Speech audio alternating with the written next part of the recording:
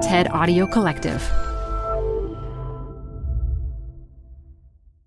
We all know what it feels like to be the new person at work. You show up on the first day feeling excited but a little nervous, not quite sure how things are going to go. You look around the office or maybe the Zoom room, trying to find a friendly face. And then you spot one. That smile or a pair of kind eyes can turn your whole day around and might even affect how you feel about the company. So while kindness from you to me or me to you can feel so good, is it possible to experience kindness at the organizational level? I'm Modupe Akinola. This is TED Business. Our speaker today is impact investor James Rhee. A couple of years ago, he became a first-time CEO of a company that was struggling. He had to come up with some really creative solutions to keep the company alive. And interestingly enough, he chose kindness as a key tool. In this talk, he shares how maximizing kindness became the cornerstone of his strategy to keep the company afloat. And then after the talk, I'll share a few tips for making kindness part of your workplace culture. But first, a quick break.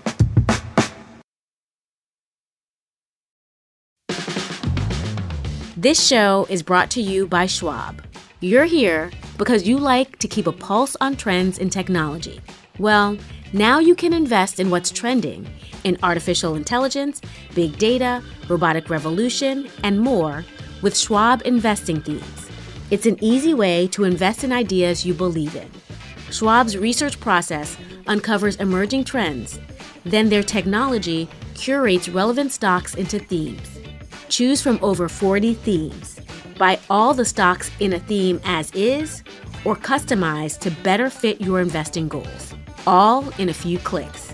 Schwab Investing Themes is not intended to be investment advice or a recommendation of any stock or investment strategy.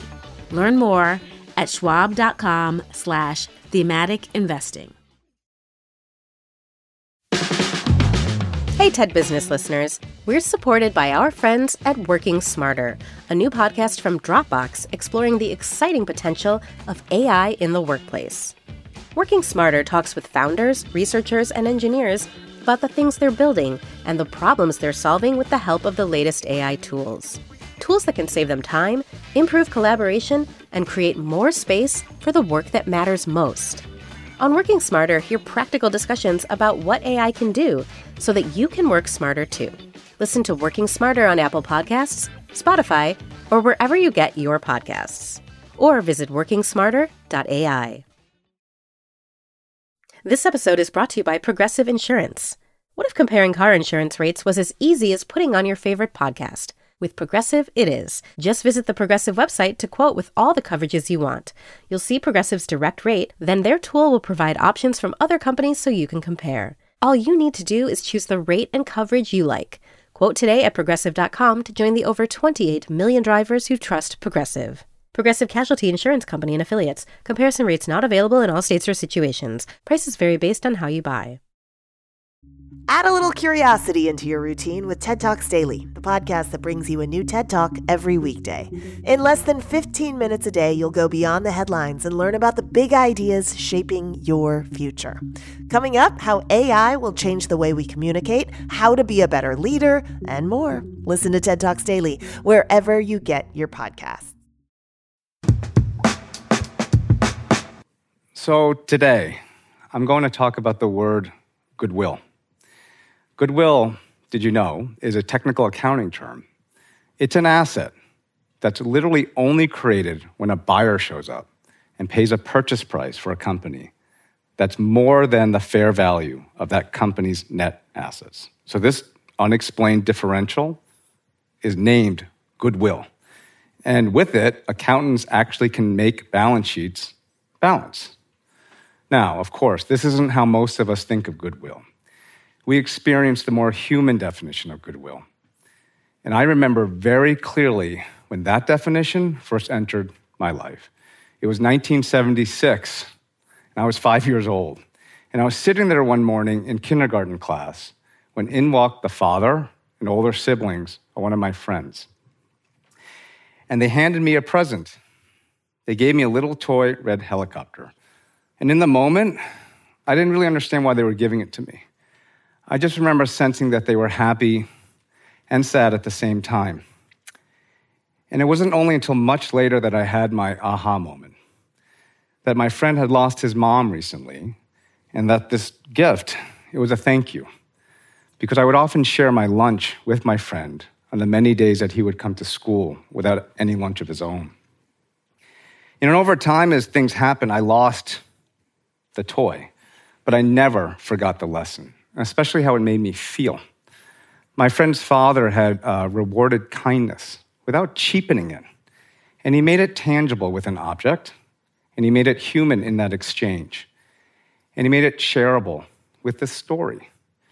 And in doing all of this, he created real value out of thin air by turning kindness into a scalable, collectively owned asset called goodwill. And then for many of us, my life, the years just passed at a dizzying pace, and I collected a couple fancy degrees.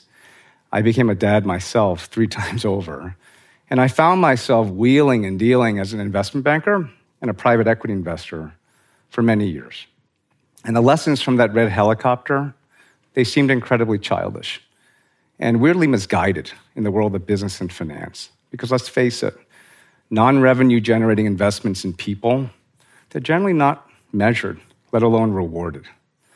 But something happened in the summer of 2013 that would forever change the way I thought about kindness, goodwill, and their roles in reshaping business. I was on a series of just deflating board calls involving a failed investment in a company called Ashley Stewart. Ashley Stewart is a clothing retail that has served and employed primarily plus-sized, moderate income, Black women in neighborhoods across America since 1991. And I felt accountable to my former employer, to my former investors, to the 1,000 plus employees at Ashley Stewart, and frankly to myself, because I had saved this company from a near-death bankruptcy filing just 3 years prior. And so this time I did something. I took an action. I made a choice. I resigned as chairman of the board. And I agreed to serve as a first-time CEO of this broken company. But I agreed to do it just for 6 months. I just wanted to avert a nasty liquidation. And then I wanted to come home and get on with my life. I had immediate pangs of regret during those first few weeks at Ashley Stewart. The corporate headquarters was a converted warehouse. I just remember there being a lot of bugs. There was no Wi-Fi at the headquarters, and the stores didn't have computers. And because there was a lack of trust, there were vendors in the lobby demanding to be paid in cash up front. And because of them, a lot of my employees were scared. And so I ended up having to hire an armed security guard to protect them. And I felt alone, like on every dimension you can think of. Geography, industry, gender, and race. My first town hall, it went something along these lines. Hi, I'm James. I've never done this before. I may be the least qualified person to run this company, but I'm here and I'm willing to learn. Oh, and by the way, after this speech, I got to head out to the DC. That's a distribution center, right? So I got to head out to the DC and I got to find stuff to sell, to fund payroll. But don't panic, because I think that if we can center kindness and math together, that maybe we can get out of this together. And I don't know why I said some of these things with my outside voice. I may have panicked just a little bit, but the words were true, and they did come from my heart.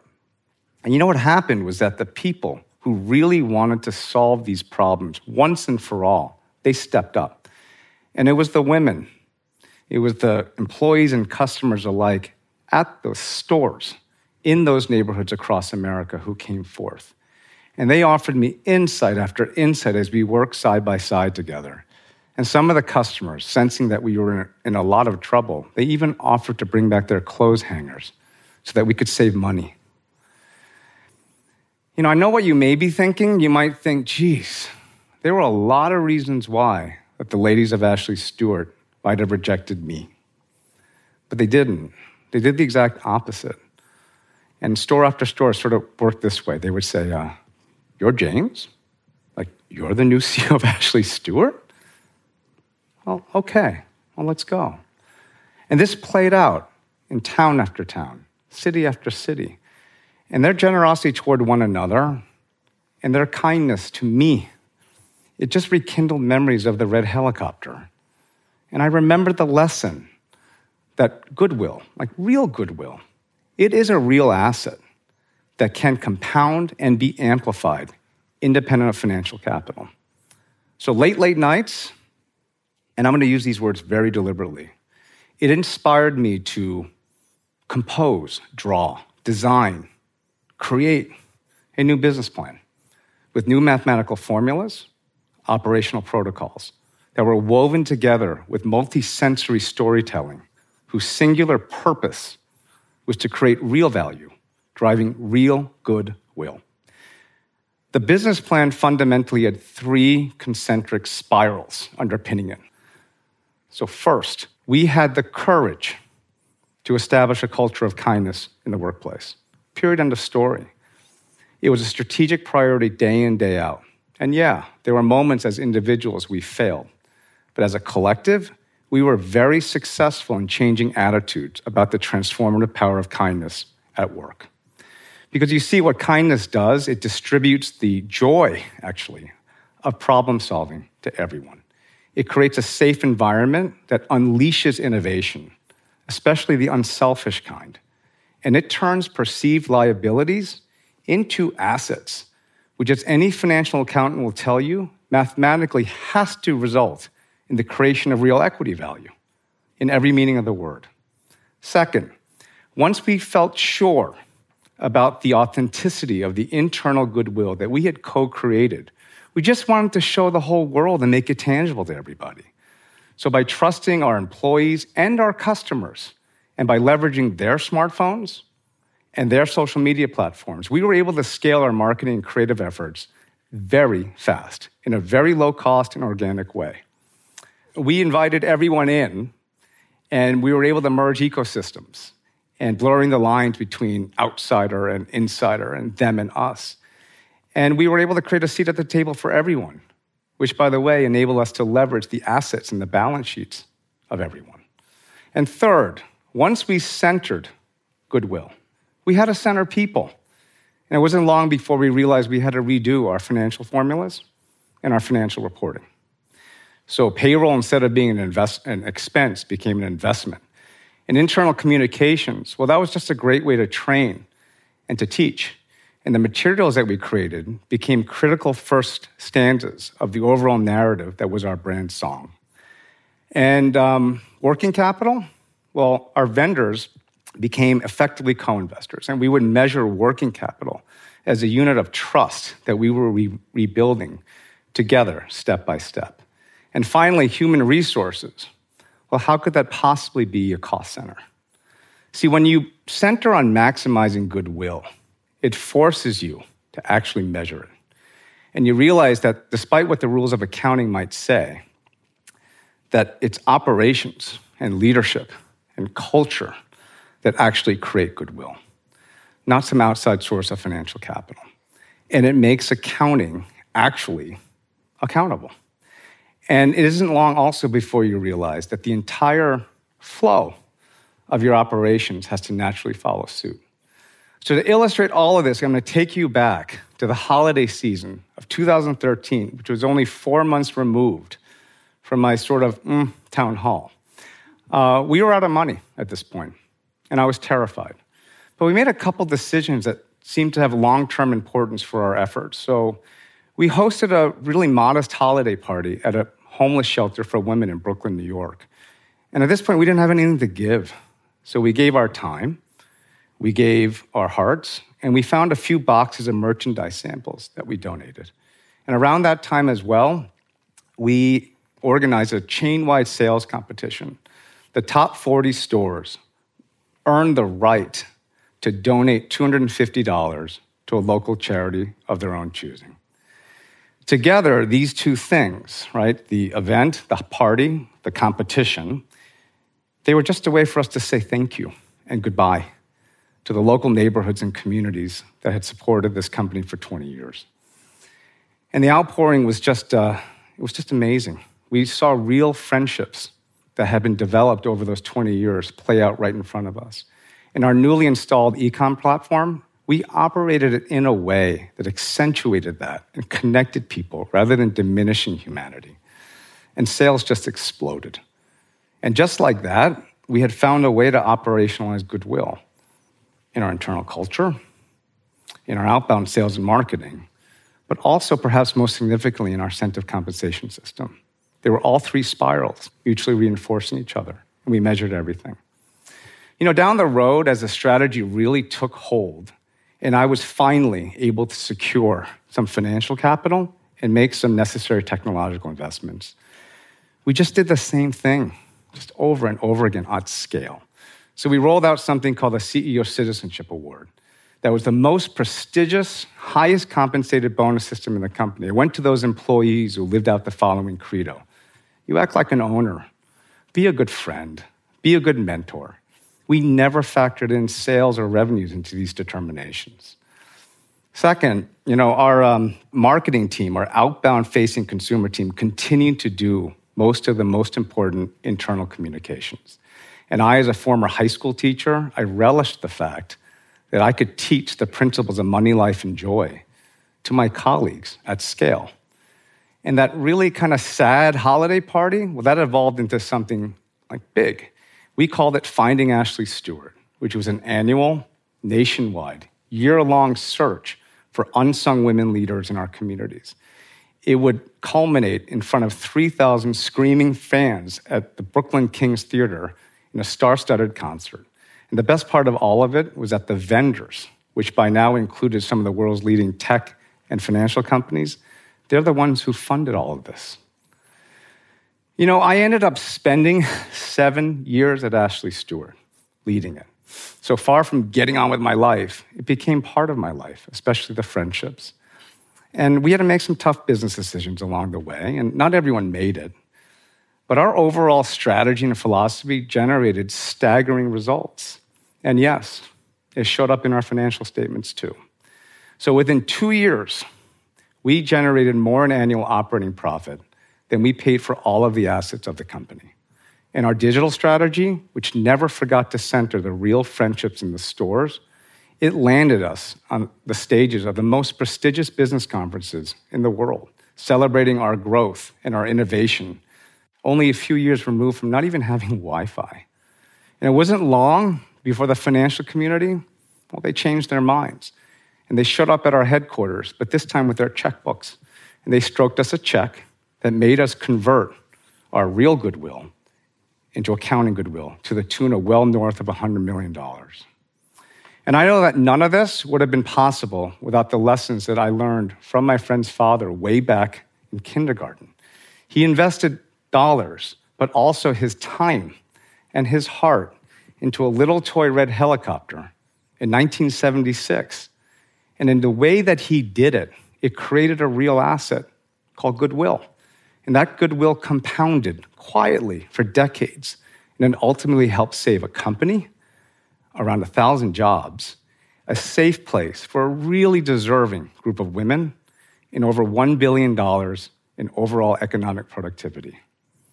And in doing so, he taught an enduring lesson that helped this grown man regain his balance, like a true balance, by remembering to slow down and to see the world through the eyes of a 5-year-old child who knows unequivocally that there is one and only one definition of goodwill that creates real value in life and, yeah, in business too. Thank you very much for listening.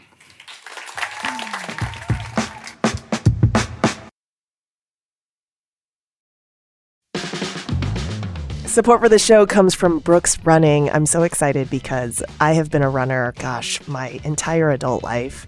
And for as long as I can remember, I have run with Brooks running shoes. Now I'm running with a pair of Ghost 16s from Brooks. Incredibly lightweight shoes that have really soft cushioning. It feels just right when I'm hitting my running trail that's just out behind my house. You now can take your daily run in the better than ever Ghost 16. You can visit brooksrunning.com to learn more. Support for TED Business comes from Odoo. To put it simply, Odoo is built to save. Odoo saves time, Odoo saves money, but most importantly, Odoo saves businesses. That's right. Odoo's superhero software rescues companies from the perils of disconnected platforms, and Odoo's utility belt of user-friendly applications puts the power of total business management in the palm of your hand. Learn more at odoo.com/TEDbusiness. That's ODOO.com/TEDbusiness. Odoo, saving the world one business at a time.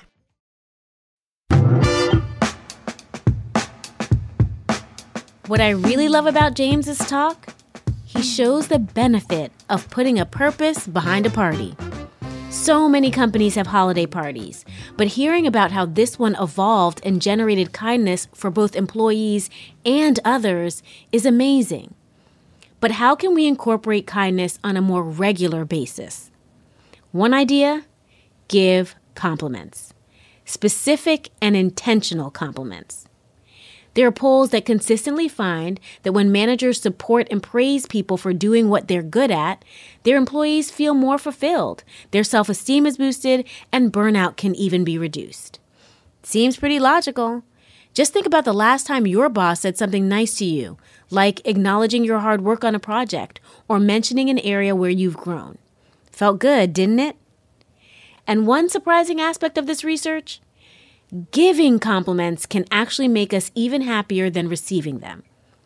According to researcher Oval Cesar at UNC Business School, when we give authentic compliments, we feel a stronger connection with others.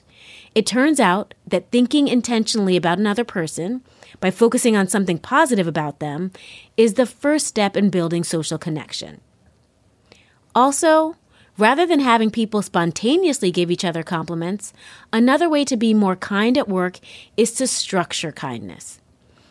As James said in the talk, Ashley Stewart created a CEO Citizenship Award, which gave bonuses to employees who acted like an owner by being a good friend and a good mentor. So at Ashley Stewart, there was a payoff to being kind. And I don't know about you, but sneak a little change in my pocket for being kind, and you might see a whole new Maduka. That's it for today. This episode was produced by Transmitter Media with help from Jordan Bailey and fact-checked by Matthias Salas. And special thanks to Anna Phelan, Michelle Quint, Corey Hagem, and Colin Helms. I'm Maduka Akinola. Talk to you again next week.